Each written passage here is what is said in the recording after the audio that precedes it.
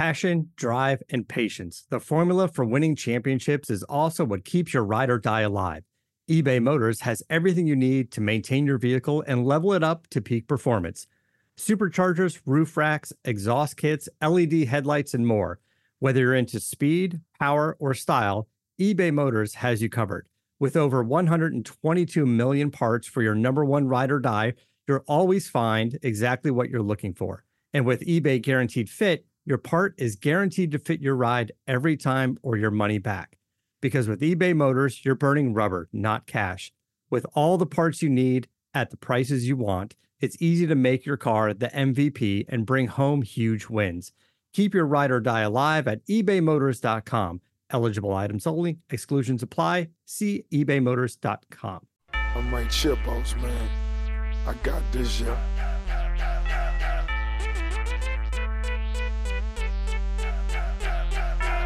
And now, this is the moment you've all been waiting for. It's time to listen to Reese and Dan on the Ankle Pick Pod. Welcome back, Ankle Pickers. We're talking about how two of our panel had a little grappling match last weekend. The 125er came out on top, apparently. Yes, sir. Which is always good. Potential sponsorships are in the works. That's exciting stuff. That's a little housekeeping stuff that needs to get addressed. Okay, so Kobe, Parker are on vacation and they don't take this podcast seriously. So we are shut the fuck up. We're doing a light recap now, very light. No set the spread this week, which behooves me because I have the lead over Dan. So also, before you jump in, Danny did not come on top. You can move on from that. I've heard rumors. That's all. Yeah. Okay. I mean, if you count ground control, sub attempts, takedowns, pretty much any stat. Oh, if you there's all one-sided. Okay, that sounds about right. Pretty Danny sure I did win a grappling match. Parker doesn't know how to grapple or what grappling is. Or the fact that I'm standing watching a game and he comes out from the corner and just like jumps on me. Let's not get bogged down. 50% of it's the surprise of attack, though, or the element of surprise. That's like 50% of. Let me punch you in the face. He was squared up. You're acting like you weren't squared up. This is ridiculous. Yeah, Okay. see, Parker just can't accept defeat, and that's fine. Speaking of defeat, Mackenzie Dern. She didn't get her way this weekend. Absolutely not. Your girl, Marina Rodriguez. I was on the plus 170. Were you on the plus 170? Oh, yeah. Easy as heck. Yeah, she looked great. While we're yeah, except for that second round, really. Well, and question, I went up to go to the bathroom in the second round, and all of a sudden she's on the ground. But then later they were talking about how Dern had no takedowns. What happened? That was a weird situation where it was really a scramble. It was a weird situation because Marina actually went to the ground with her and kind of invited it, which was something Parker and I were watching it together. We both thought it was weird because we were commenting how frustrated Mackenzie was getting, having to shoot for takedown after takedown after takedown, and to no success, really. It was kind of exactly how we thought it was going to happen, just with the stand-up striker frustrating her. And for me, it exposed a lot of Mackenzie. She really needs to get into a wrestling camp. She really needs to figure out a way to get these fights to be where she wants to fight, because she looked lost on the feet for real. I agree. Once it hits the mat, it's game over, but every single round starts on the feet. So how is Dern going to bridge that gap? Speaking really quickly while we're just in this division, Rodriguez clearly leans towards her Muay Thai. You're looking at the straw weights here. Rose, Wei Lee, they're fighting 268, I believe. They're fighting soon. JJ at 2. Carla Esparza would like to see the mat. Definitely more elite than Dern, then Marina Rodriguez. Then you got Zhao Nan and then Mackenzie Dern. So I guess the reason why I bring that up is Marina obviously has done well for you on this podcast and me, one of your favorites. How do you see either of these women holding up in this division? Because I would probably give the striking nod to JJ over Rodriguez. Is that off base?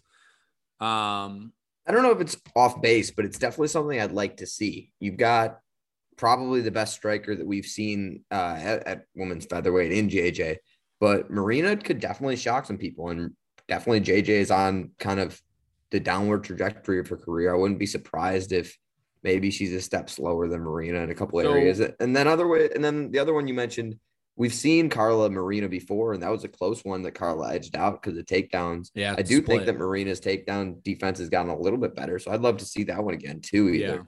Yeah. I think that Marina needs one more between either of those women, and then she'll get the winner of. And so that leads me to the last question: is Dern, 28 years old, obviously a ton of time to become a sponge and just get all of her skill sets bridged together. Rodriguez, on the other hand, is 34 and is just now starting to really gain traction.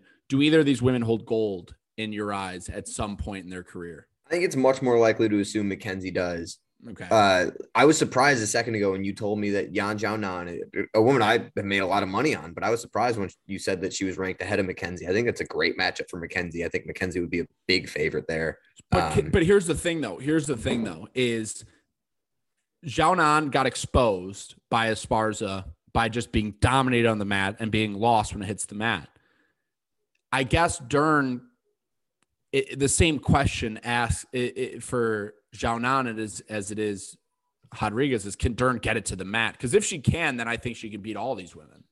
Yeah, for me, it's just I don't think Yan Xiaonan is as sharp as Marina. I think that Marina is in that kind of upper echelon of strikers, at least with the women like Joanna and Thug Rose and Wei Li. I think they are in that separate tier that Yan Xiaonan's not quite in yet, but I don't know. That's an interesting matchup. I do think that Mackenzie would have a lot easier of a time pretty much everywhere there. I don't think that she gets as frustrated. I don't think she gets as tagged. I don't think she gets hurt really at all.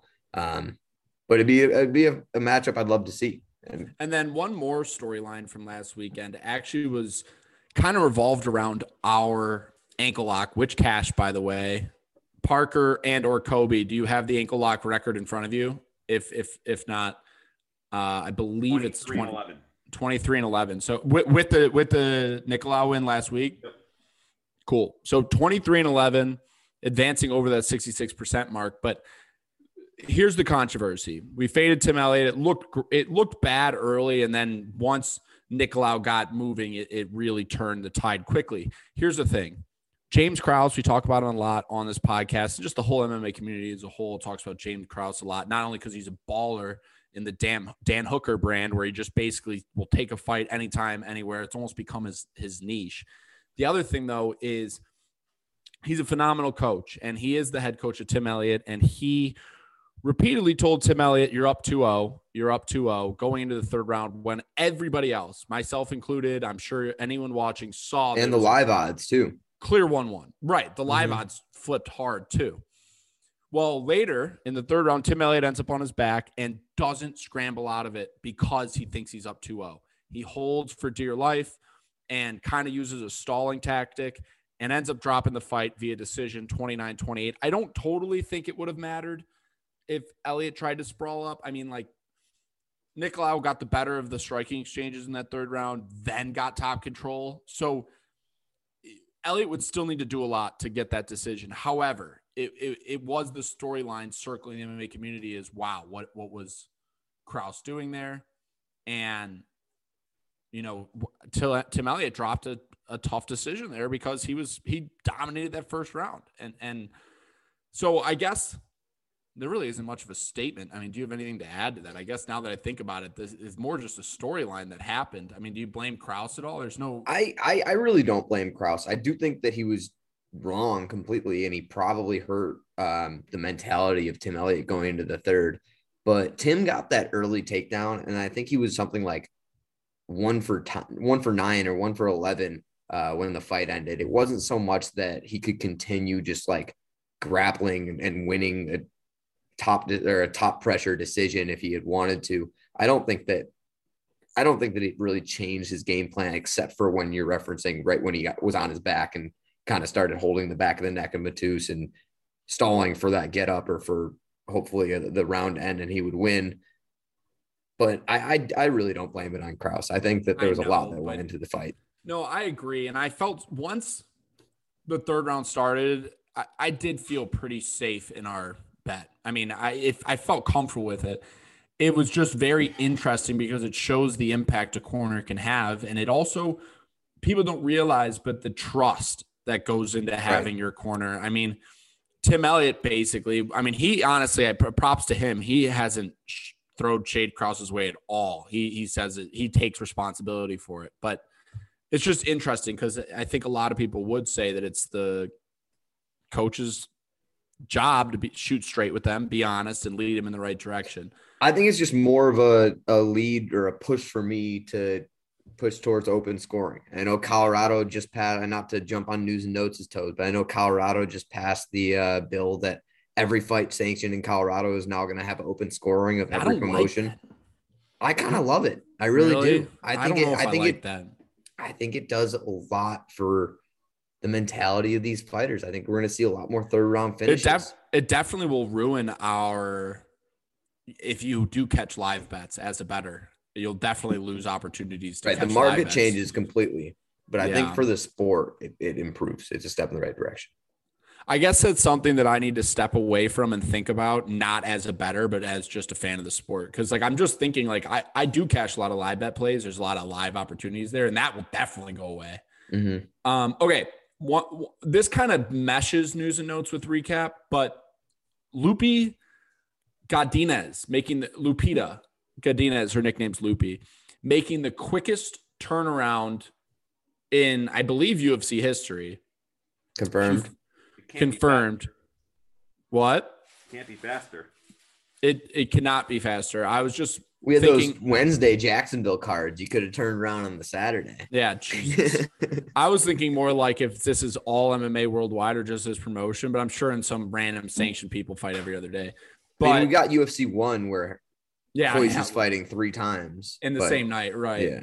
And even PFL still has stuff like that. But she fought last weekend on one of the worst cards in recent memory, and then they moved her up, and now she's fighting on another one of the worst cards in recent memory. But she's making her second appearance this weekend in back-to-back weeks. So that's kind of a news and notes / recap match. And a performance bonus for her last week. Oh, there you go. I guess while we're there, what other performance bonuses were there / fight of the night? So 50K went to Loopy. We had Agapova, and then fight of the night to Dern Rodriguez. Yeah, so Agapova basically had a nice submission victory in the third, but she was winning the whole fight. And that's what's really interesting is I know we talked about it there was a lot of question marks surrounding her with the allegations and stuff. She actually called out Marina Mazo, I believe it is. Mm-hmm. Yeah, so that is going to be something that there's some drama building up there. And what was the other one, Kobe, the last one? The fight of the night to Dern Rodriguez. Okay. That's I no good 5-rounder. Yeah, I have no issue with any of that.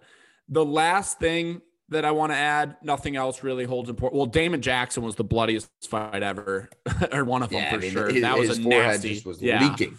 That was a nice spinning elbow by Rosa. Rosa fell anyways, though. Unanimous decision to Jackson. But the last little bit that needs to be added was just the Randy Brown Jared Gooden fight. Nothing about the fight itself. Just more Randy Brown lands a really nice front kick up the middle and actually ends up breaking early. First, might be one of the first strikes, and ends up actually breaking his toes on his left foot or right foot. Rest of the fight, you can see him kind of stomping that toe out, trying to like almost unjam it. Later, it gets caught in the fence too. It was a whole debacle. The crew was deciding what the actual injury was. He ends up edging out a decision regardless pretty easily. I do think it's probably the end of the road here for Jared Gooden. I mean, he's 1-4 or 1-3 in his last 4, and that's his entire UFC career, losing to Joban Nurmagomedov, now Randy Brown. So this is probably the end of it for Gooden. But Randy Brown broke his fucking toes in the first kick he throws, edges out a decision the rest of the way, gained a little bit of respect in my book. Definitely. Yeah. I mean, and that Randy Brown from the first 30 seconds looks like a dangerous Randy Brown. Yeah. I don't think I'd feel as comfortable going max bet Vicente Luque against that Randy Brown. And we were very comfortable, 6-8 months ago when we did that. Yeah, very comfortable. We didn't even sweat for a second. That was actually what invented the ankle lock, I'm pretty sure. That's how confident we were. Okay, so with all that out of the way, that's the recap for last week's card. Dern versus Rodriguez went our way. Dan, you were green for sure with that Rodriguez and the ankle lock. I tailed you on Rodriguez and then hammered the ankle lock as well. So I also left the night green, which is always phenomenal to see. We've been extremely, extremely green lately on the pod. We're looking to keep that moving into this week's card. Aspen Ladd versus Norma Dumont. And Norma do not want me to watch this card. And what's crazier is Dumont was the one who was actually like scheduled to be the headliner regardless. Aspen Ladd's the one who's filling in for Holly, which is just crazy. But whatever. Nevertheless, we have I'll take a card no matter what it is. And looking top to bottom, there actually is a couple more fights on this one that I'm excited for than last week's was really, really bad. And then ended up being okay, but there's only 9 fights. But let's hit news and notes quick, and then we'll work on breaking down this week's card. All right, I got a few, but y'all fill me in if I'm missing out on something. I definitely got some too. We have MMA Junkie's been my homepage. We have Cody Stamann and Said Nurmagomedov set for 270. That's in January. Cody Stamann v. Said Nurmagomedov. Okay, cool. That's Cool. That's actually a nice fight. And that was the Nurmagomedov that we had a 30-minute debate on what is the relation to Khabib. I think we determined it is in fact cousin. That's the one that got tapped, right, by Paul Craig? No, that was the other one. Okay. We're going to need to look back. The one who went in the cryo chamber, right? Yeah, that's the one I'm referencing. There's a I thought that was Said. Nurmagomedov. No, I'm pretty sure that was Abubakar. You could be right. Not 100%. Keep going, Kobe. I'm on the research train right now. I'm going to retrace some steps here. Paul Craig's light heavy, right? Yeah, it's not that. It's Abubakar. He tapped to David Zawada. Okay, continue. All right, we're back. All right. It might be both. 2 fights announced for what's now an absolutely loaded UFC 269 card. Wait, 269. Okay, wait. Hold on. Give me a guessing opportunity. All right. Because Luque Diaz, is he on that card or has that already been counted? Vicente Luque versus Nate Diaz. I don't know when that card is, but I know that's a fight. I don't know. I don't know if that's Moreno Figueiredo. I think that got moved. That is announced. I don't know if that's 269 or not. I think that's got to be 269. Yeah.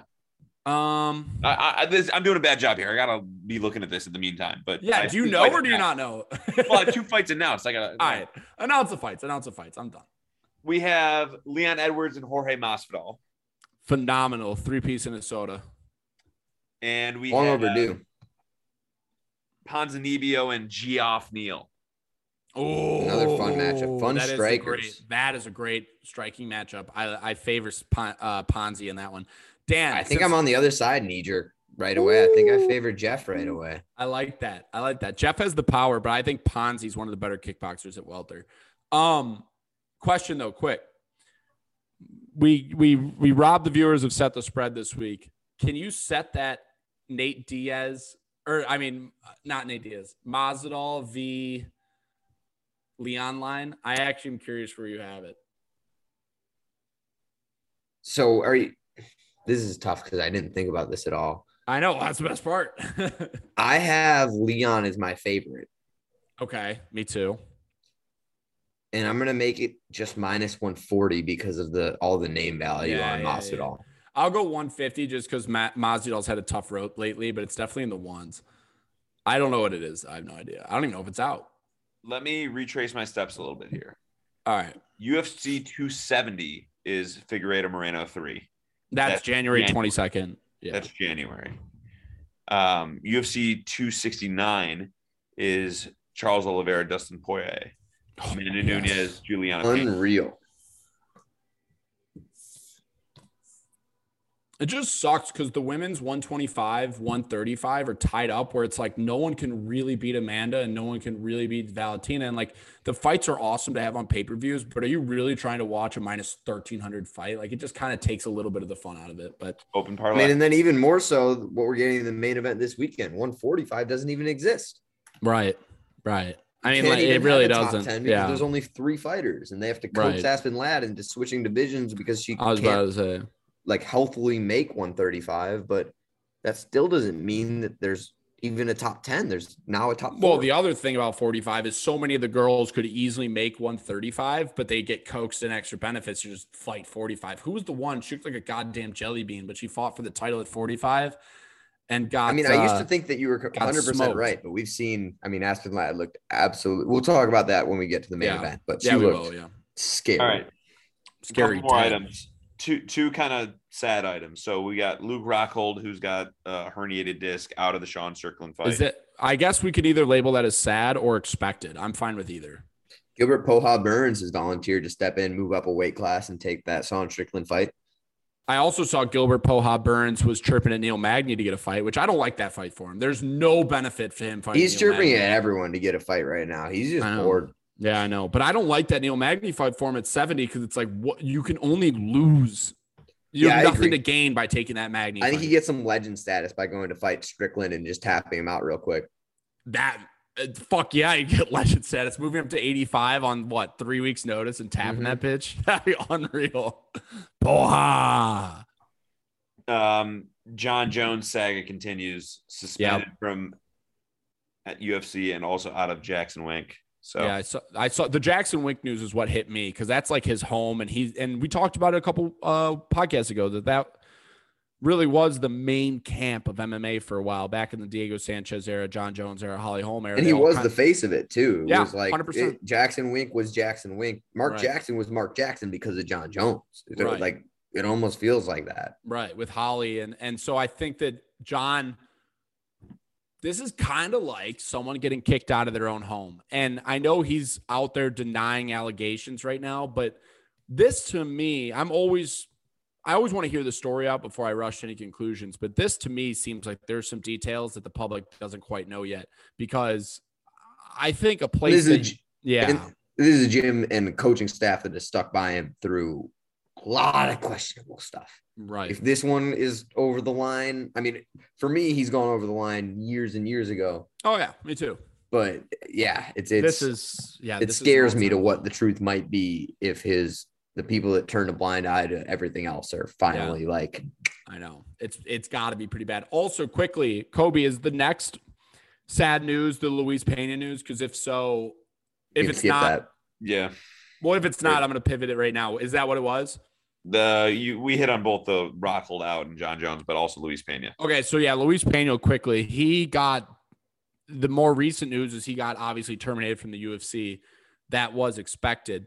The thing that I wanted to add, just as the news aspect to it, is Dana White came out and said that this is one of the more gruesome ones he's seen since the police report came out. It sounds like the only detail that I know from what I read is that basically 2 women approached Pena and he punched both of them closed fist in the face, definitely knocking them out, being a 145er in the UFC or 55er. The other thing about that is just quickly on just mental health in the UFC and how they handle it as a whole.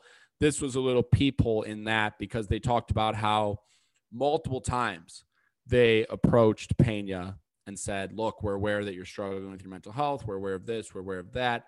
They handed him a bunch of different avenues to get help. And it sounds like he didn't seek it. And this was the kind of, I know there was rumorings about him struggling and doing things that hurt people around him and that whether his UFC career is going to be question mark. I know the tough alum get a little bit extra leniency because of their faces, but this one sounds like it's pretty bad. And I kind of think this is the last we ever see of Luis Pena. Yeah, I'm right there with you. Well, unless he's behind bars. It's just I hope he disgusting. gets help, but good riddance for this sport for now. And the other thing too, quickly, and I don't want to get bogged down on news and notes, but it is something that either we should touch on another time or at least mention. But I've been reading a lot of articles where people are wondering, is there a domestic violence problem with combat sports? Because you have Chuck Liddell, John Jones, Luis Pena all in the same weekend making headlines. I think that this is a jump to conclusions because you see way more in the NFL. I know obviously there's more bodies, but like, I don't want people labeling this sport, the sport we all love, and we know it's much more about respect than almost any other sport. labeled as having bad issues because of a few bad apples. You know I what agree with you. I think it's very anecdotal at this point, but I am a little bit weirded out that as fans, we still give more shit to Aljo for like receiving a knee than we give to John Jones for being an actual scumbag. Right. 100%. I agree. And that's almost like Aljo still I saw something the other day. Aljo had a gold chain on his neck, posted it to Twitter. This one's hilarious. And some guy comments and he goes, his caption like, this gold chain heavy. And he goes, no, the chain's probably made of paper, just like that fucking belt of yours or something like that. And he's like, oh, it's creative, funny, whatever. But you're right. I mean, Aljo doesn't get any respect. Aljo actually has went from being a popular fighter to a hated fighter for receiving an illegal knee to the for something dome. that was not his fault. And obviously, like, yeah, obviously, I'm a big Piotr Jan fan, and we don't need to get into it. I think the only real reason why it is weird when you juxtapose it next to these actual scumbags doing fucked up shit. The other thing too, people are still just. The other thing too that I've thought about a lot this weekend, and one of the reasons why I kind of want to mention it, I guess, in the news and notes segment is, should the UFC Hall of Fame, now that it's really starting to be ceremonial with its inductees, be more like the Baseball Hall of Fame? And Kobe, this is something that you could maybe weigh in on, but I mean, Pete Rose, not in it. Barry Bonds, not in it. Pete Rose is the best hitter we've ever seen, but because he's not Hall of Fame outside the field, they don't have him in there. Chuck Liddell is a UFC Hall of Famer enshrined in the Hall of Fame. John Jones is a UFC Hall of Famer enshrined in the Hall of Fame. Both arguably not Hall of Famers on the outside with these most recent domestic violence abuse charges. It makes you wonder, do they belong in, you know what I mean? You don't want all those bad apples in there. For me, it's a slippery slope when journalists start deciding where the moral line is. I don't know. I don't disagree. I can't feel comfortable like having scumbags in the Hall of Fame, but I also am uncomfortable just like giving random people, especially people like the MMA journalists that we know, power to be like, oh, you suck. Like, screw your legacy. Are the MMA journalists the ones who decide all Hall of Fame inductees? I know that's how it is for baseball. Right. I'm not sure. I think you're right. But yeah, that's my 2 cents. No, I agree with you. That's kind of where my thought line was. It sucks because we all love the sport and we all respect the sport. We know what goes into the sport. And so you see the 2 most recent inductees, or some of the more recent inductees, in Liddell and in Jones, now having these issues outside the octagon. It's tough. There's a difference between, ignoring the history of the sport and, honoring people that are shit people. And I think that you can probably do both. Like, you don't need to forget the history of the sport, and you also don't need to honor the people that are shit people. So I think there's probably, and the question is, how do you, and how do you do it too? Right. I mean, I know baseball's just done it where it's like, we'll do away with them, but it's tough. Unless you're caught after you're inducted, and then it's a whole nother shit show, whatever. Which would have happened with John because it was night of. Night of. He didn't even make it. He told the cops, you're ruining the best night of my life. He didn't even make it 12 hours. Last piece of news and notes. We had Contender Series last night. 3 finishes, 3 contracts. I'm going to try this one. I know Parker's not sitting next to me anymore, but Vyacheslav Borshev. That's close enough. I remember them saying it on the broadcast. I'll give it to you. He looks like an awesome striker, but to me, the biggest headline from yesterday was surrounding the Hadley Raposo fight. Mm-hmm. We had, for the first time in history, Dana offer a contract to a person who missed weight.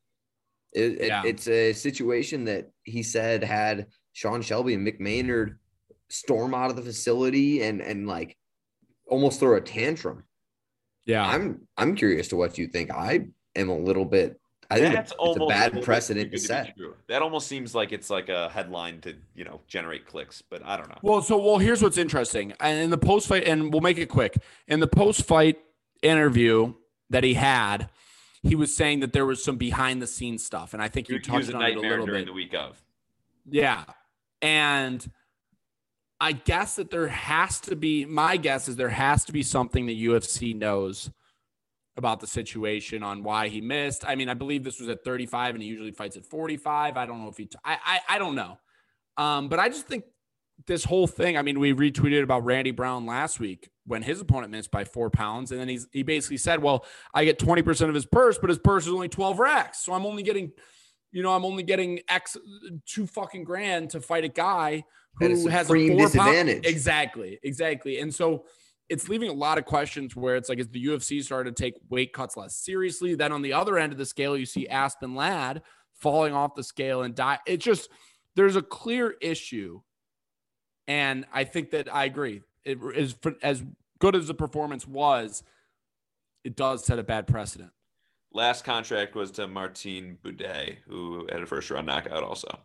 Yeah, I mean, that was just a heavyweight situation. And the other thing, too, about that fight that kind of bothered me was he was a minus 800 favorite. They kind of set him up against a guy who it's almost like his contract was almost somewhat inked. You know what I mean?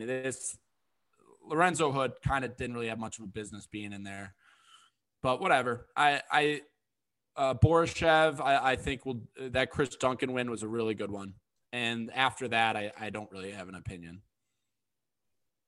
But I'm starting to feel really quickly before we get into recap, I am starting to feel that these Contender Series guys, at a certain point, even the winners who get contracts, I can already tell you are not going to have a good run. You know what I mean? Like, they seem like, I think part of it is they have a set amount of shows, and it's not that these prospects aren't worthy, but like I was looking and it's like, for example, like there's a prospect who was 5-1 and all of his 5 victories are against guys who are combined 3-40. And it's like, is this guy really on their list of pushing into the UFC, or are they trying to film a show here? No, and we've said it before. I mean, with this new-ish push to have fight night every week and to have these people making debuts on short notice that probably shouldn't even be there, it puts into question of how many high-level fighters there really are that Dana can be tapping on the shoulder for a chance. And the only good part is he does make, if they lose 2-3 in a row, he doesn't keep them around. Quick before the recap, Kobe, I want to get your opinion on this.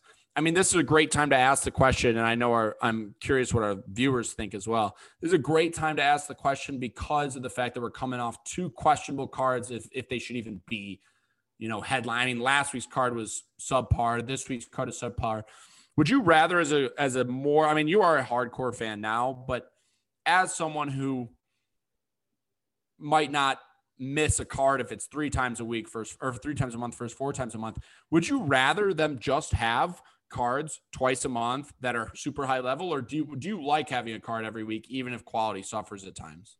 No, at the end of the day, even if quality is suffering, you got to have men in the arena. You got to have, bodies fighting to keep the division strong. And I think that's how you do it. What do you think, Dan? I kind of lean the other way. And I know that sounds crazy because I love this sport, but I think that the top level promotion should be the top level promotion, and that there are these other promotions that are great that I love for that reason. And I love them because they do have quality fighters still, and they can put on quality bouts. I don't know. I'm right dead in the middle. Like I'm gonna watch Cage Warriors this weekend. I'm gonna watch Bellator this weekend, but I'm probably gonna watch Bellator this weekend over this UFC card. Like that's where we're at right now with these cards, which is just ridiculous to hear out loud. Mm-hmm. Okay. Speaking of cards that are ridiculous to hear out loud. So just really quickly, we're recording this Wednesday night. So tomorrow night, there's one championship. And then the following Saturday, or this Saturday, we have UFC Fight Night and then Bellator 268 with Vadim Nemkov. We're not going to break down Bellator 268 at all, but it's a really, really good card. Benson Henderson, ex-UFC, is fighting Brent Primus. Ryan Bader, ex-UFC, is fighting Corey Anderson, ex-UFC, in the co-main for the Grand Prix. And then also Vadim Nemkov, who is the 205 champion, who I think could make a run in the UFC, is fighting Angliscus, who beat who did he fucking beat? No, he didn't beat anybody. He's the sub for the Grand Prix because Anthony Johnson or someone couldn't make it, whatever. Anyways, just really quickly, because we're not going to break it down or anything. Do you want to add anything? I think I'm excited for that Ryan Bader, Corey Anderson fight, but I think Vadim Nemkov ends up winning this Grand Prix anyways. It's just something that I'm going to keep a close ear to because this is actually like a really fucking good card. Yeah, no, I'm right there with you. I'm very curious to see what Corey Anderson looks like just because he looked pretty great in his last fight at over in the octagon. So, and Ryan Bader's such an interesting matchup for him Right. too. Yeah, it's interesting. And also the guy that I was talking about, Vadim Nemkov, if you're not familiar with him, 14-2, trains with Fedor, but one of his losses is Yuri Prohashka in Ryzen in a 10-minute retirement. So that loss to me is like shows, I think, how talented this Prohashka really definitely is. Yeah, definitely puts a magnifying glass on Jiri. But at the end of the day, we focus mainly on the UFC here, so let's get into it. First things first, Ariana Carnelossi versus Estela Nunes. I mean, this one is just the definition of a curtain jerker. Carnelossi, I believe, is a Contender Series alum, minus 152. Nunes on the other side, plus 132. And I mean, I have nothing to add here, Dan. I mean, I have literally nothing to add here. It feels like this fight just got scrapped together. Like I don't even know. So this, surprisingly enough, is one where I actually might go and break my rule. Carnelossi, we've talked a lot in the past about, or not a lot, but she's 5'2". She's very short. Yeah, but she's jacked. She's a bowling ball. She's strong as hell, huge muscles. Expect some dirty boxing against the cage. Demonstrated some unbelievable ground and pound in her last fight. I think she got that finish there too. And Estela Nunes is the ONE FC champ, or was the ONE FC champ coming over to the UFC. You look at her record and she does not have that many really even decent wins. I mean, 6-1 is just tough with Carnelossi's 13-2. And Dana does, as much as he likes getting the top quality talent under his name, he also loves proving that the UFC is just head and shoulders above those other top promotions. And they brought in, they initially scheduled Estela Nunes, I think, against Angela Hill, and switching to Carnelossi, I don't think does her any favors even. That's actually a MMA math opponent. They both actually fought Angela Hill. Right. It's just, it feels like they're setting up Nunes to lose and to be proven that ONE FC champions aren't even contenders in the UFC. I don't know. But I do think Carnelossi is going to have a lot of success here. Okay, so I know that I am putting a little asterisk on my sheet to follow Danny into the headwinds. Dan, keep us posted on @AnklePickPod and @DankWagers on Twitter, because I will follow you into the fire, my friend. I have nothing on this one. I mean, Carnelossi dropped a first round to – I think it was Angela Hill, kind of embarrassingly, and I remember just never forgiving her for that. Not a big deal. Carnelossi is an absolute. I mean, she outlifts both of us combined. But keep a little asterisk there and follow that one. So Brandon Davis is a guy I actually mentioned for being a head coach at a gym, I think for Brian Barberine. I don't remember who it was, but I remember I was shitting on it. And he now is making his UFC return. I believe he was on the first season of Contender Series. But even if not, he was on something that project. He was on the 2017 Dana White Contender Series. Comes in and kind of like low key made a rise. I mean, he fought on the Woodley Till pay-per-view. He fought on the Holloway Poirier pay-per-view, and he also fought on the Cormier Miocic pay-per-view, all in a row. What ended up happening, though, I don't know if the promotion just loved him or if they're just pushing their Contender Series guys. Lost to Kyle Bachniat, lost to Barzolo, lost to Zabit, beat Randy Costa, lost to Ho Kang, and then also lost to Giga. Split decision, though, to Giga, which is like shows the type of talent he has. Anyways, he ended up getting cut, fought the regional scene for the last 4 fights, and here he is back against Dana Botgerald, who's a guy that we've covered a lot here too, seems to be fighting quite often. And Brennan Davis is plus 150, Botgerald minus 170. But the reason why I gave the backstory is because this is one that for a second fight on a sus card to begin with, I'm actually excited for this one. I'm excited to see how Brandon Davis looks.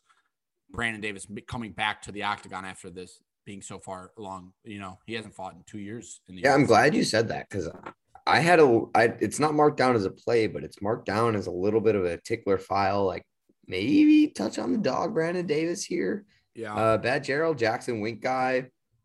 We talked a lot about Jackson Wink and just kind of the Turmoil that's in. yeah, turmoil.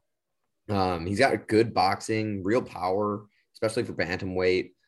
But Brandon Davis has a really good chin. We saw it versus Giga. We saw it versus Zabit. I mean, Enrique Barzola, not so much, but this guy's a gamer. He's got good cardio, decent stand-up, good subs.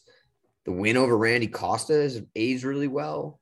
We've talked, I mean, now we've mentioned the split decision over Giga like 8 times, but that couldn't have aged better. No. And he actually won that first round against Zabit, who's a guy I can't stop. Yeah. So what I was going to say is about. a couple, his last 2 losses against Ho Kang and Giga were both split decisions. I mean, we're 2 judges away from Brandon Davis being like a ranked fighter at this division. I think that there's a decent opportunity to play Brandon Davis as a dog here. I agree. I'm glad you actually mentioned it. I have only a half unit play though, because of his absence. That's the only reason. I think there's a big question mark there, but I was looking at the Bat Gerald side and I was saying, you know, you're looking at a guy who lost to Alatang Haley on one of the China cards. And then he fought Canetti and Kevin Natividad, who we talked about being kind of but a COVID fighter. I mean, I'll just say it. And so I think that this is going to be, I mean, Alatang Haley is pretty good, but this is going to be his toughest competition yet. And so that's really why I'm intrigued by this one at the dog price. Yeah, I'm right there with you. That win over Kai Kara France and lesser promotions is great for Bat Gerald. But yeah, Bat Gerald. But again, this is at 35. So, and Kara France is a nat. So you don't know what, I mean, he might have fought up. Who knows? But irregardless, I'm really glad that you see that one similar to me. I'm excited for that one. Nate Landwehr, I believe he was a Cage Warrior champ for a while or some promotion champ. M1, it looks like. He is coming over and he's fighting. This is his fourth fight in the UFC. Sorry, fuck my life. But he's fighting Ludovic Klein, who's a guy who had a really flashy knockout against Shane Young, a guy that I know you like. He's a city kickboxer. And that was on a pay-per-view card. And then he ended up dropping one to Mike Trezano, which I lost money on. But he's fighting Nate Landwehr here. This one also is a pretty exciting fight in my book. And the line is Ludovic Klein minus 360, Nate Landwehr plus 300. For me, I'm very familiar with both of these guys, and I think a 300 price is crazy. I love Ludovic Klein. His kickboxing is phenomenal. He is so fucking fast, and he hits hard. But Nate Landwehr is an absolute gamer. He can mix in the wrestling, and having a guy who's a competent fighter, a guy who it's not like he's some scrub. Like, he's a competent fighter coming in here at plus 300. It's almost impossible for me to not bet this, no matter who he's going up against. This one plus 300 is a lot here. Yeah, I agree with you there. I think the numbers are completely just screwed up. I mean, Ludovic Klein is definitely the more polished fighter, and there's a lot of question marks with Nate Landwehr having been knocked out in 2 of his last 3. And what does his chin look like? Is he going to be okay? I mean, Herbert Burns is not like a. Was Herbert Burns a sub? No, it was a knee. You're right. Yeah, that one was vicious. Actually, I remember that one. Yeah. But you're right. I mean, we've got a guy in Landwehr who former M1 champion who's just been kind of ragdolling these Dagestanis for years, and then makes the jump over and gets clipped in 2 out of his 3. It feels like if he doesn't get clipped, he's going to be just fine. And that 300 price is going to be stupid. I'm worried about Ludovic kind of just rushing in and knocking his block off right away. This doesn't seem like one I'm going to play. Probably not at all. But if I had to, I'm picking Landwehr. That number is just way out of whack. I'm playing light. Like, this isn't one where I'm sending people in on a 1 unit underdog play, but I kind of like it with the last one for half a uni. And it's like, if either if either Landwehr hits or Brennan Davis hits, you're walking home with some money. And I think there's a good chance both of them could hit. So, like, I'm doing a half unit on each, but I'm excited because when I saw that 300 line while taping, I was like, kind of like what you said. I mean, he was an M1 champion coming over the UFC. And Trezano, who just beat Ludovic pretty easily, is not like a world beater in any way, shape, or form. He's not an unbelievable grappler. He's not an unbelievable striker. He was just better everywhere than Ludovic on that night. Right. Who's to say that doesn't happen again? I'm with you. I really am with you. I'm feeling good about that one. I think like we'll get into it later, but there is a potential like just for shits and giggles, like $10 parlay that just pays you a fucking fat amount. I'll craft it for you. 11 fight parlay. We're starting off with Carnelosi, Davis, and Landwehr. Those three right there would pay you fucking like 1,000 plus 1,000. Oh, just wait. It's really going to get out of hand. Maybe I was fucking around with it. Now I'm starting to realize that I think it's the Vettori card. Okay. But moving forward, Danny Roberts, who we haven't seen in a long time, was one of the upper talents before getting absolutely embarrassed by Michel Pereira. And he is fighting Ramazan Emeev. And the line on this one is Ramazan Emeev, unsurprisingly, minus 320. Danny Roberts on the other side, plus 260. Not to derail us, but did the bout order get changed? I've got Godinez Carolina up next before Roberts Emeev. I was on Tapology. Are you on Tapology or no? I'm looking at SureDog right now, so it might be different. You know what? You are right. Thank you, Danny. I skipped it. Lupita Godinez against Luana Carolina is next. The 125-pound bout. The one short notice. Hopefully there's a line out. I mean, this bout got signed like 2 days ago. There is. Godinez minus 240. Luana Carolina plus 180. So, Dan, I don't know what your taping looks like for this situation due to the fact that the fight was off and now on with a new opponent. But it's kind of a sizable line. Does this follow the rule? This one does follow the rule if you're going to play it. I'm not going to play it, but you got Carolina, who's a great Muay Thai fighter. She likes to work in the clinch. You know what? As I'm looking over my notes, it doesn't follow the rule. This is a don't touch it or maybe throw Godinez in a parlay because Godinez is obviously making the quickest turnaround in UFC history, but she is a great grappler. She's got good takedowns, good top pressure. She knows how to snag an armbar if she needs to. And I don't think she's going to be outmatched on the feet, even against a good Muay Thai striker. I think that Godinez is going to be stronger. So even if Carolina kind of wants to go into the clinch and get this fight to where she feels comfortable, she's not going to have so much success there being the weaker woman. So I think this one I'm not going to touch, but I think that Godinez is kind of priced in the right way, being a plus 200 favorite. I think that she's a lot more skilled than Carolina. The other quick add too is that Lipski knee-barred Carolina in like the first round, and it's not. And I mean, Carolina's a Brazilian, so don't get it twisted. She knows her jits. It's just interesting. I mean, I know Lipski's a phenomenal grappler, but that's a quick way to not only have it hit the mat, but also lock up a knee bar. I mean, that's a notable 50-50 position at times. To lose that in a minute 30, it does make you wonder if Loopy could work some sort of arm bar like you talked about on the mat. Yeah. No, I don't love the juice, but you won't see me playing the dog or pass here. Yeah, I don't disagree. I'm with you. It is not a dog or pass. This is just enjoy a potential grappling match or refill your beers. Either way is fine with me. See a girl get 2 wins in less than a week. It's fucking sick. I would love to see it. Maybe she'll get that Kamzat type of steam behind her. All right, now we're on to the aforementioned Danny Roberts versus Ramazan Emeev. And Ramazan Emeev minus 320, Danny Roberts plus 260. And this is one of your Dagestani guys, Dan. So this is one of my Dagestani guys. Here. And we didn't talk about this beforehand, but I'm going to hit the buzzer because this is my personal ankle lock. Yeah, we missed the ankle lock this week. Okay. Ramazan Emeev is not going to lose this fight. He's absolutely great everywhere versus Roberts, who's good on the feet, but pretty chinny, doesn't have much when it comes to grappling. I think if Emeev wants to, he can stand and trade for 5 minutes and then he'll ragdoll him. But I think that he's probably just going to come out pretty early and just ragdoll Roberts. See, I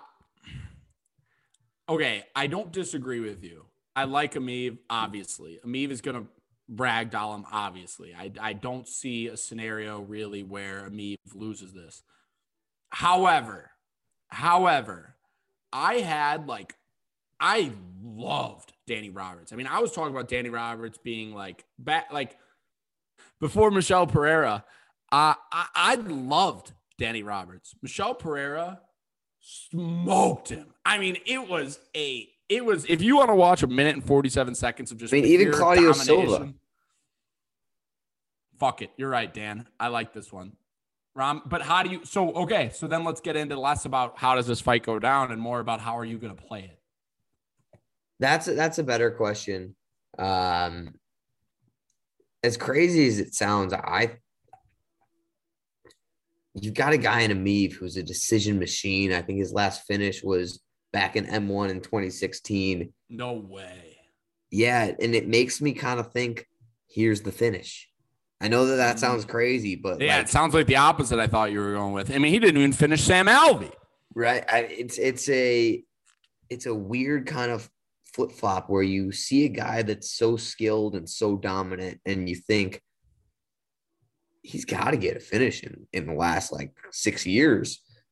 And so I think it's going to come here. I don't know. I think that you got a Chinny Roberts. I think I could see a ground and pound just smacking maybe in the second round. All right, so we're not going to leave our listeners here without a play. I mean, if we're screaming ankle lock, which we're not putting this on the record at Kobe because it looks like our ankle lock is differing. However, if we're going to go ankle lock, let's just wrap it up with ankle prop, okay? What's the exact line you want? I'm going to get a line on it.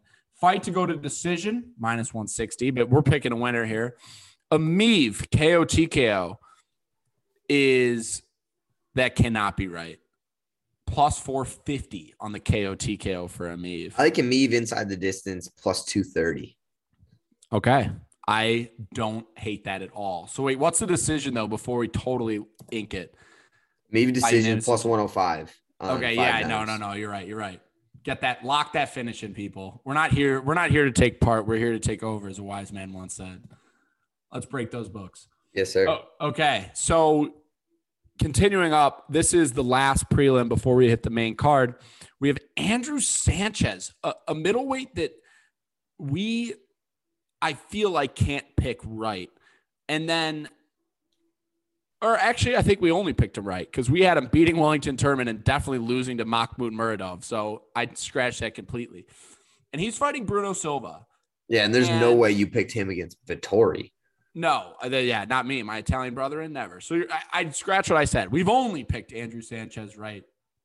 Hopefully we can keep the good times rolling. So Bruno Silva versus Andrew Sanchez, and the line on that, I believe that's happening at middleweight, but the line on that is Bruno Silva minus 155, Andrew Sanchez plus 135. And I like Bruno Silva a lot. Yeah, he's another guy that made me, and I think you, a ton of money with that KO over Wellington Turman. And we hammered him at like minus 120. It was like close to even. This is a former M1 champ.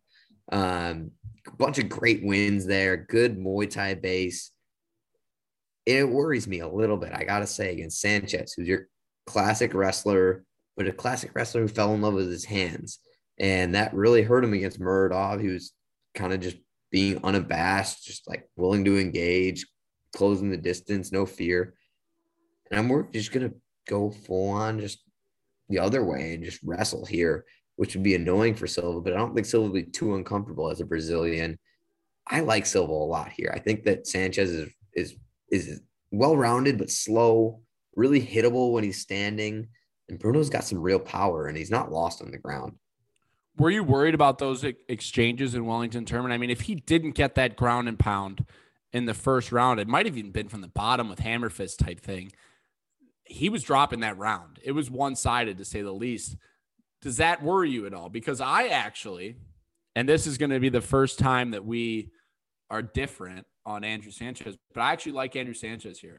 And you touched on why is him mixing in his wrestling. Yeah, it does worry me. You're right. It does worry me. And I'm not sitting here saying I'm going to hammer Bruno Silva, let alone even bet him. I might. I don't know. I just he walks it back. It's the Dennis Reynolds line. I won't. I might. I probably will. and I said it going into the Muradov fight. I love to fade a wrestler who falls in love with his hands, and so yeah. I'm unsure of whether or not he's learned his lesson. And I think that Bruno Silva is unmatchable for him. I'm excited to see it. I personally, this is my first official full unit play. I'm only playing one unit. Might send it up to 2, but I only have one in right now because I wanted to lock in that dog price. but I have a 1 unit play on Andrew Sanchez in the books already. And it is for that reason of mixing in wrestling. Okay, so Kobe, I need a nod from the producer. Are we going ahead with props or should we just hit the main card? Main card. Parker's here. We got props. So we are doing the props. That's what I was asking. Yeah, I don't both. see Yeah, Parker, we got it. so. Okay, I don't see Parker because of this background that we're riding with. Because of this vacation that I'm having and we're chilling. Do you not want to be here? Dude, I'm Let's happy. take a pause for our listeners. Do you see? I know everyone heard that. They're like, "Wow, Country Club coming at with shots out of nowhere." It doesn't matter. It's vacation I'm having. Wow, okay, sorry that my vacation. I couldn't be happier to be talking. Look at Sorry. you, beautiful mugs. Here we are talking ankle picks. Let's go. Sorry that my vacation. Main card. Sorry that my vacation is the ankle pick pod. Come on now, that is. Sir, our ankle locks are paying for that vacation. That is what's happening. That is what's happening today. He should talk to us in a nicer tone since we're the ones footing the bill over there. Middleweight bout: Julian Marquez versus Jordan Wright, and we fade Jordan Wright here like clockwork, but Doesn't always work. Especially not with Julian Marquez. Julian Marquez though is paying a whopping -245 against Jordan Wright's +205. And all I can say is do not bet this fight. I am not touching this thing. Yeah, I'm right there with you. Jordan Wright is a technical striker, but to me, he hasn't shown really any ability to like fight through adversity or grapple once. He's really bad just defensively too. A lot of question marks, but Julian Marquez also hasn't shown me that he's like great really at all. He's going to plod forward, throw his bombs. He's tough as nails, but anytime I'm like complimenting a fighter and I'm telling him he's tough, it's meaning, oh, damn, you're really hittable, huh? Yeah, that's So true. I don't want to like put my money on someone that I'm describing as hittable. The other thing too is you have to remember, I mean, I don't know if you remember that Maki Patolo fight, but he literally dropped every second of that fight until he ripped off an anaconda with dear life. But he couldn't get behind his jab. No. It was just nothing. And he took 3 years out. So it could have been Octagon Rust, which Dominic Cruz would tell you, shut the fuck up. And then he beat Sam Alvey, which at this point, I mean, it's got to be a running joke right now. He smashed Sam Alvey. Yeah, but I mean, I smashed Sam Alvey. Which, by the way, quickly, Kobe, screw you for not putting that on news and notes. Sam Alvey, the guy that everyone thought was going to be cut after that Wellington Turman bout, has a fight booked. Ian Heinisch, baby. Ian Heinisch in February. So he's going to drop that one too. He's on a 1, 2, 3, 4, 5. He's on an 0-6-1 streak right now. I love how unabashed Dana is about it, though. After he dropped that last one, he's like, "You think you're gonna sign Sam Alvey to another fight?" He's like, "Yeah, he's got another in him." I don't know, dude. Sam Alvey's gotta have nudes on Dana White or something. I mean, there's something pulling the strings back there. But anyways, Julian Marquez, I could never see myself paying $250 for him. And on the other side, I want nothing to do with Jordan Wright with my hard-earned money. This is a hardcore pass in my book. Speaking of hardcore pass, Parker, what's your prop? I'm not loving this one. I've been back and forth on it. I think that Marquez is not going to get – he's never been knocked out. He's only had 2 decision losses, but I'm going to go with Wright here by TKO plus 400. Okay. I mean, if Wright's going to get it done, it's going to be via finish. That's how he always gets it done. I'm just worried that he's going to be on the wrong end of that. It's usually a surprising finish, too. He's usually a guy that – The Jamie Pickett fight, I did not see going that way. Oh boy, Danny, are you sitting? One of your girls is up next. And you know what? While we're here, Manon. Yeah, while we're here, can you bring Parker in for pronunciation of the week on who is fighting Mayra Bueno Silva, please? The French girl. Yeah. Manon Fioret. Dan, is that close enough? Because I don't fucking know. I basically, if anyone hasn't figured it out by now, the pronunciation of the weeks is just so I can embarrass Parker before I go in for the pronunciation, because I need someone to get it out of the way first so that I get a free roll. So Fuaro versus Bueno Silva, but I know that's Danny's girl. 4-0 is minus 235. Bueno plus 195, which is no bueno in my book. Dan. Yeah, that's not enough fade, for me to. I was going to say, do you fade your girl and go dog here? That's not enough for me to follow the science. You got your classic striker versus grappler matchup with Bueno Silva is going to try to avoid the stand-up at all costs, get Manon on her back, try and get a sub. That's kind of her only way to victory for me. Fuara has shown that she's got great takedown defense. And on top of that, she hits like a fucking truck with really crisp combinations. I see Bueno Silva getting tired. I see her getting frustrated. I see her getting hurt.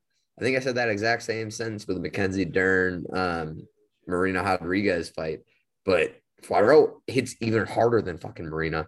So this is not going to be good for Bueno. I kind of see her maybe getting finished in late second or maybe in the third when she gets frustrated and just shooting, diving for those legs and eats a couple uppercuts maybe. All right, well, let's see if Parker sees it the same way. What's that prop looking like, Peak? So my Fioro, the Beast, if you want to call her, I'm still having some trouble with the pronunciation here. I'm taking her TKO plus 185. She'll get her 7th TKO, 8 wins. Let's go. There you go. She's nasty. See it like Dan. Yeah, she is nasty. Dan, does she always fight at fly? Why did I feel like she was a strawweight, undersized? Is that 'cause I'm thinking of Luma? I think so. Yeah. Yeah, okay. I remember her being super tall, but apparently not. She's 5'7". That's pretty tall for 25. 125. You got not a lot of men that are 5'7" at 125. No, you got some length there. I mean, Silva being Figgy's 5'6" on the other side. Yeah, how tall is Figgy? 5'1". How tall is Joe Benny too? I know Megan O'Leary's got him clocked. Next fight of the main card, Jim Miller, who I won't even lie here, is one of my favorite fighters. I love Jim Miller. He's got, I think, the most fights, or he's right there with Donald Cerrone in the promotion, most wins right there with Donald Cerrone. Jim Miller's just an absolute gamer.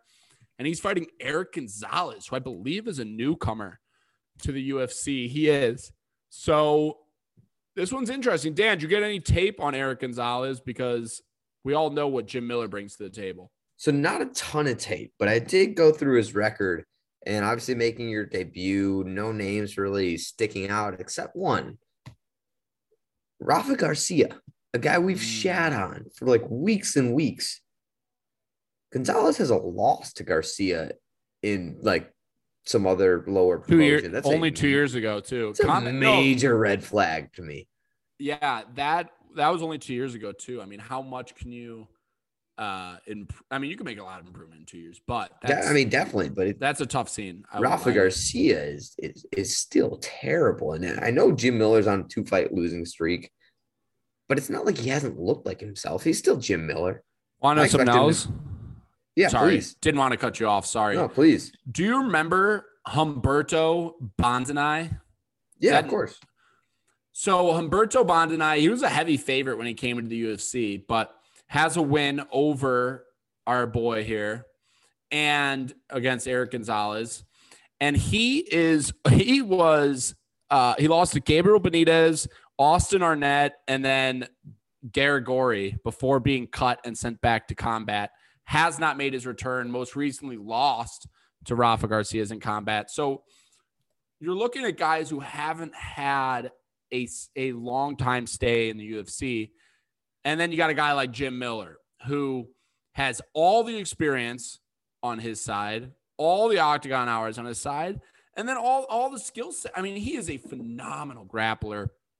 Was sidelined for a while with Lyme disease and said it really, really affected him, and that it affected him in his fights. And that was a lot of the reason why he dropped 4 in a row. When you look back, it's really because there were 4 killers: Poirier, Hooker, Trinaldo, and Pettis.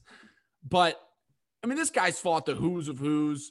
He's beating, I mean, not as much recently, but he's fought everybody. And so I don't feel like the line's big enough. I don't know if I said the line. Sorry, I realized we just jumped right into it. Jim Miller minus 225, Eric Gonzalez plus 185.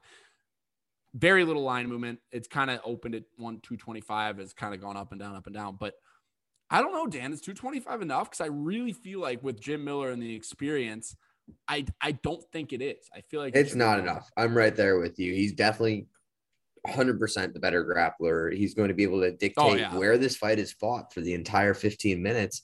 And honestly, I'm not going to be surprised at all if he gets a submission. I genuinely think Gonzalez is not going to be happy fighting on the mat at all. There you go. I think that if it does hit the mat, which it should, I see it exactly how you see it, just a total one-sided battle. So I'll be interesting to see. Parker, how do you see it? I'm on Miller here by sub plus 280. Oh my God, that shouldn't even be Great a plus. number. Yeah, that shouldn't It's even a be phenomenal number. Oh my God, that should not. Let's address that. If he said Jim Miller by sub plus 140, like 140, okay. Yeah, same thing. Like, Yeah. Like, Me too. That number is not great, but it's probably the most likely outcome here. Right. Like this and that. No, okay. Yeah, 240. I don't see my card. Sure. Yeah, me too, honestly. At least a half unit there. Good pick up there, Peak. And wow, Andre Orlovsky in the co-main event is fighting Carlos Felipe. Woo, that's actually an exciting heavyweight. You're sitting here there. saying, wow, I'm like, Carlos Felipe co-main event. No, it's more the what Andre. What are we doing here? It's more the Andre Orlovsky. I always love an Andre Orlovsky, even at 47 or whatever the fuck he is nowadays, 42. Andre Orlovsky holds a special place in my heart. But nonetheless, yeah, Carlos Felipe is whatever here. Except even though he is a gamer, but we got a heavyweight bout here, and the line is Carlos Felipe minus 115, Andre Orlovsky minus 105. That's close to even for me. Yeah, I agree. I am on Orlovsky. If you haven't been able to tell, I don't care that he's 42. I don't care if he's 50. I am on Andre Orlovsky. And it's wild because I was pretty heavy against Arlovsky. I think when he fought when he fought Tanner Boser, not Chase Sherman. Which is reasonable. I mean, he was probably a dog against Boser. Oh, big time, I think. Yeah, probably two. I'll look it up right now. Keep going. But for me, you've got plus 305. You've got a way better matchup for Andre Arlovsky here. Felipe is big. He's slow. He's a heavyweight with power in his hands, but no real footwork to set it up or like even disguise it. And you got Arlovsky, who might be a little chinny, or Reese mentioned he's 42 years old. He's an absolute legend. But you ask me, I mean, there's not even a competition. He's got way better movement of the two, way better footwork of the two, way better just fight IQ of the two. If he can avoid eating just a loaded overhand right, he's going to win a comfortable decision here. He's going to tag Felipe. I don't know if he's going to hurt him, but he's going to touch him up a bunch. And I mean, it's the pit bull. It's Arlovsky. I mean, if we really be honest here, like Tanner Boser is a heavy favorite against Carlos Felipe. Chase Sherman, honestly, might even be a favorite against Carlos Felipe. Has that fight actually happened? That sounds like a fight that's happened. But, I mean, you got a guy like Carlos Felipe who's beating Jake Collier, who's one judge both in his last fights away from losing. It's 2 split decisions. Tafa against and Collier. Oh, my God. And Tafa, too. Oh, my God. It's just this heavyweight division is an absolute shambles. Let's not beat around a bush here. But the consistency of at least knowledge and skill set, and I mean that Arlovsky brings to the table. He's arguably one of the best heavyweights to ever do it. And he's so 31-20. He's faced a decent 30 guys that are tougher than Carlos Felipe. Oh, at least, yeah. I mean, I would almost say that every single person he's faced in the last couple of years is tougher than Felipe. I mean, maybe not Chase Sherman, but like Tom Aspinall, Tanner Boser, Jairzinho Rosenstruck, but then you go Ben down Rothwell, Augusto Sakai. Oh, yeah, that's just early. You go down and it's Ngannou, it's Overeem, it's Stipe. 2016 Reigns, Stipe. yeah. I mean, it's Anthony Johnson. It's bingo. I think a 105 is an absolute disservice. I was so surprised. It's Fedor. I know. I was surprised when this line was where it was at. But that doesn't mean I'm super comfortable with Arlovsky. I was just really surprised. I don't like. I'm not putting my 401k on it, but I think that I'm at a point now where it's like I'm fine taking the value play here, whether Green it wins enough to or play it loses. big. Whether it wins or loses, there's value at Orlovsky minus 105 in this bout. And as sad as it is to say, I know that he wants to tell us otherwise, but he's 42. The value, not even so much the value, but the Orlovsky fights will end. But he's a guy skilled enough. I think he could go out positive, and that doesn't almost ever happen in this sport, especially at this heavyweight division. I mean, it's disgusting. Parker, prop, and if it's against Orlovsky, I'm gonna fucking be pissed off. It is because I think the line's a little fishy. I don't understand why. Let's hear it. So I'm taking Philippe by decision plus 240. May I ask what's fishy about that? I feel like the line should have been a little bit favored against Philippe, but and also hearing you guys commentate or discuss this, I was like, I definitely don't feel comfortable, but I like the odds here, and I'm gonna take them by decision. I respect it. Usually the fights that you don't expect to go to decision, which I guess in this one for out of heavyweights fights is one I kind of could see going to decision, but the ones that you usually don't expect are the ones that do, like that 5-rounder with Johnny Walker just a couple weeks ago. Okay. You probably noticed that Danny talked about his ankle lock in Ameev, which is amazing. I think mine might be this next bout in that of Norma Dumont at plus 115. Yeah. Okay. I thought you were going to go with the favorite here. No, sir. But the main event, Norma Dumont versus Aspen Ladd at 145. That's an important tidbit. And Aspen Ladd is minus 130. Norma Dumont plus 110. I will be honest, I've already locked the bet in, and I got Norma Dumont at plus 125. So I already am feeling good about my bet, regardless of the outcome. But I'm going to say Dumont's the ankle lock for me this week. And a lot of it has to do with that weigh-in scene from just a week ago. A lot of it has to do with the fact that this fight is taking place at 45. And then a lot of it has to do with just the skill set, in my opinion, that I've seen out of Norma Dumont. I mean, I know that Megan Anderson fight ended poorly, and that was something that I did tape to see if there were adjustments made when going to the Felicia Spencer fight and the Ashley Evans Smith fight. I'm comfortable enough to say that she made marginal improvement. The big thing for me, though, is I just looked at it as, look, Felicia Spencer fought for the title at 45. I know that that's kind of a laughable statement because there's only 3 girls, but so did Megan Anderson. And, you know, I think Norma Dumont, it's not, if 45 stays open, I would say that Norma Dumont probably wins this bout here and will be next in line. And that's a big if, but I like what Norma Dumont brings to the table, and I'm happy to see your reaction when I told you it was Norma and not Ladd. What are you thinking on this one? You like that ankle lock? I am exactly on the same page as you. Same chapter, same book, same encyclopedia, novel, whatever.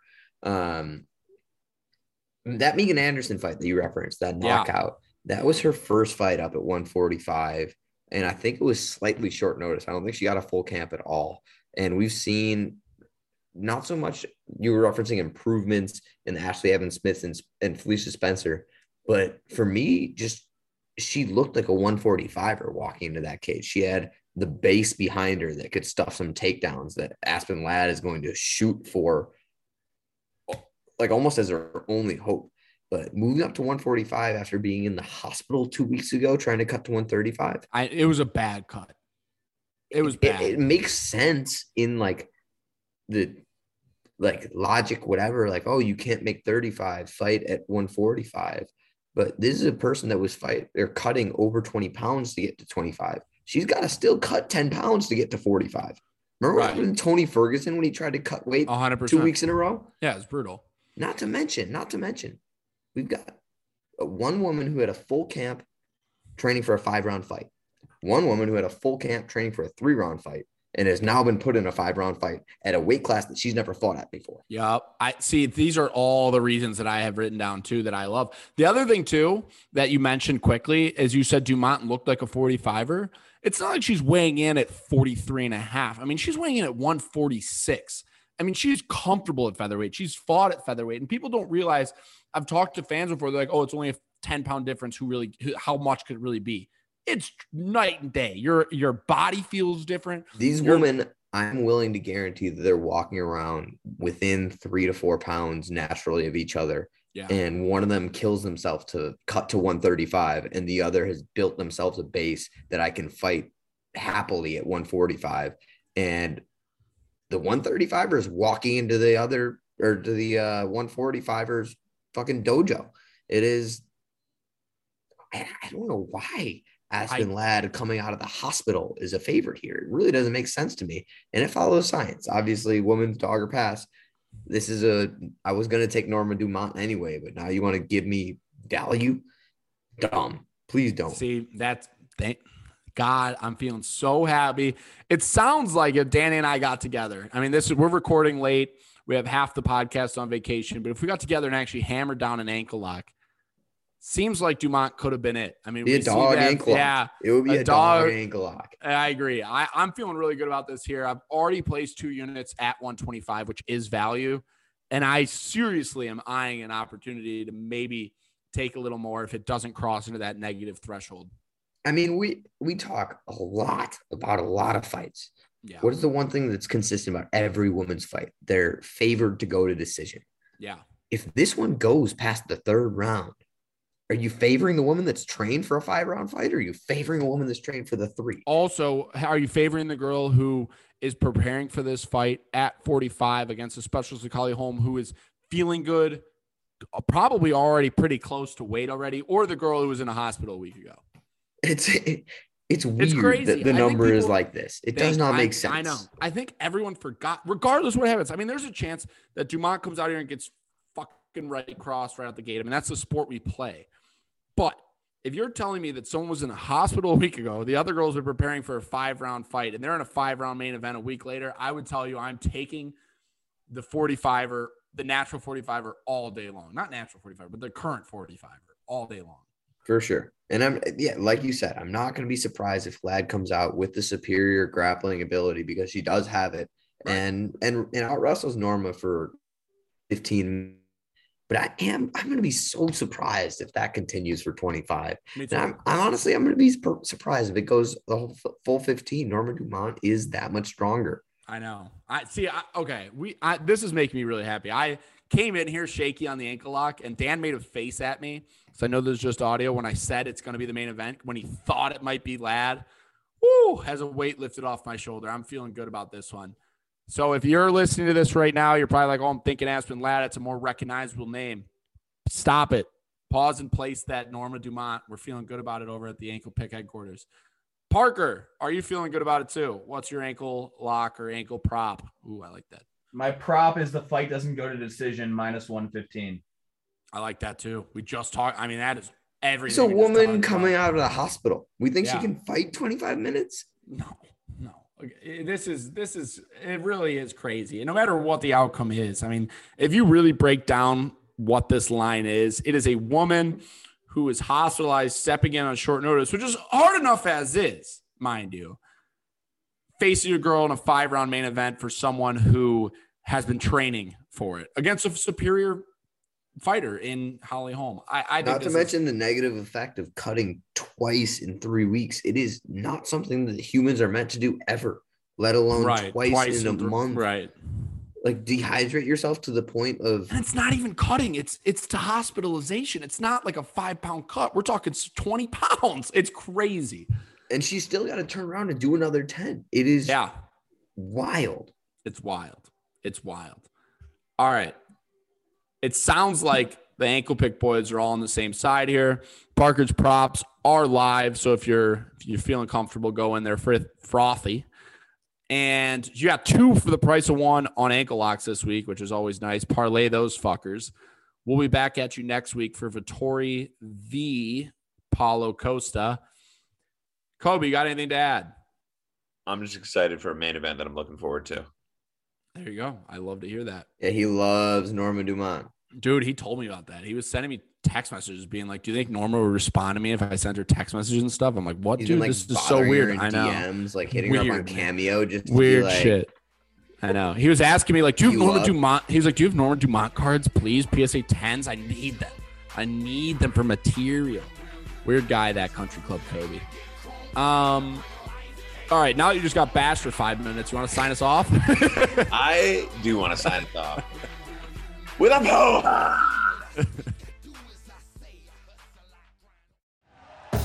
Thank you for listening to Believe. You can show support to your host by subscribing to the show and giving us a 5-star rating on your preferred platform. Check us out at Believe.com and search for BLEAV on YouTube.